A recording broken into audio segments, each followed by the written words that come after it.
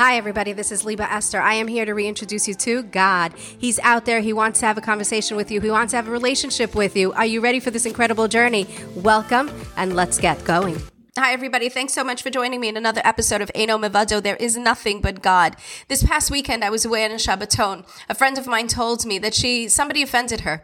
The way this person did it was quite an underhanded, backstabbing offense. And it wasn't nice. It really wasn't nice. And I kept on saying, oh, I'm so sorry. I'm so sorry. And she looked at me and she said, you know what? I'm hurt. I'm not angry. I'm hurt. What was done was painful, but I'm not going to be angry at him, and I'm not going to take offense, and I'm not going to hold a grudge. Why? Because ultimately what I do is for God, and I want to have a relationship with him, and I want to make him proud. The person, the offender, so he said something dumb. Wow. My friends, that's taking things on a totally different level. She had every right to be upset, offended, and really blow off the Shabbos completely because what was said wasn't right. But she didn't. She realized that she has a higher purpose. The purpose is to have a relationship with God. She wants to have that relationship with God. So therefore, she's not going to waste her time and being hurt and offended. Well, hurt she was. And that was the other amazing thing. She admitted, she said, I am hurt. It did hurt, but I'm not going to let that get me upset. And I'm not going to be upset at that person. He said it. It's fine. It's over with. I still want to have a relationship with God. Talk about incredible emunah. Talk about incredible faith.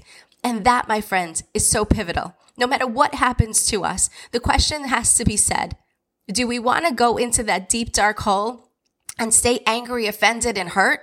Or do we want to climb out like she did and say, listen, I'm still going to have a relationship with God. I know what I'm doing is good. I know what I'm doing, why I'm here. I know exactly my mission. I've got it.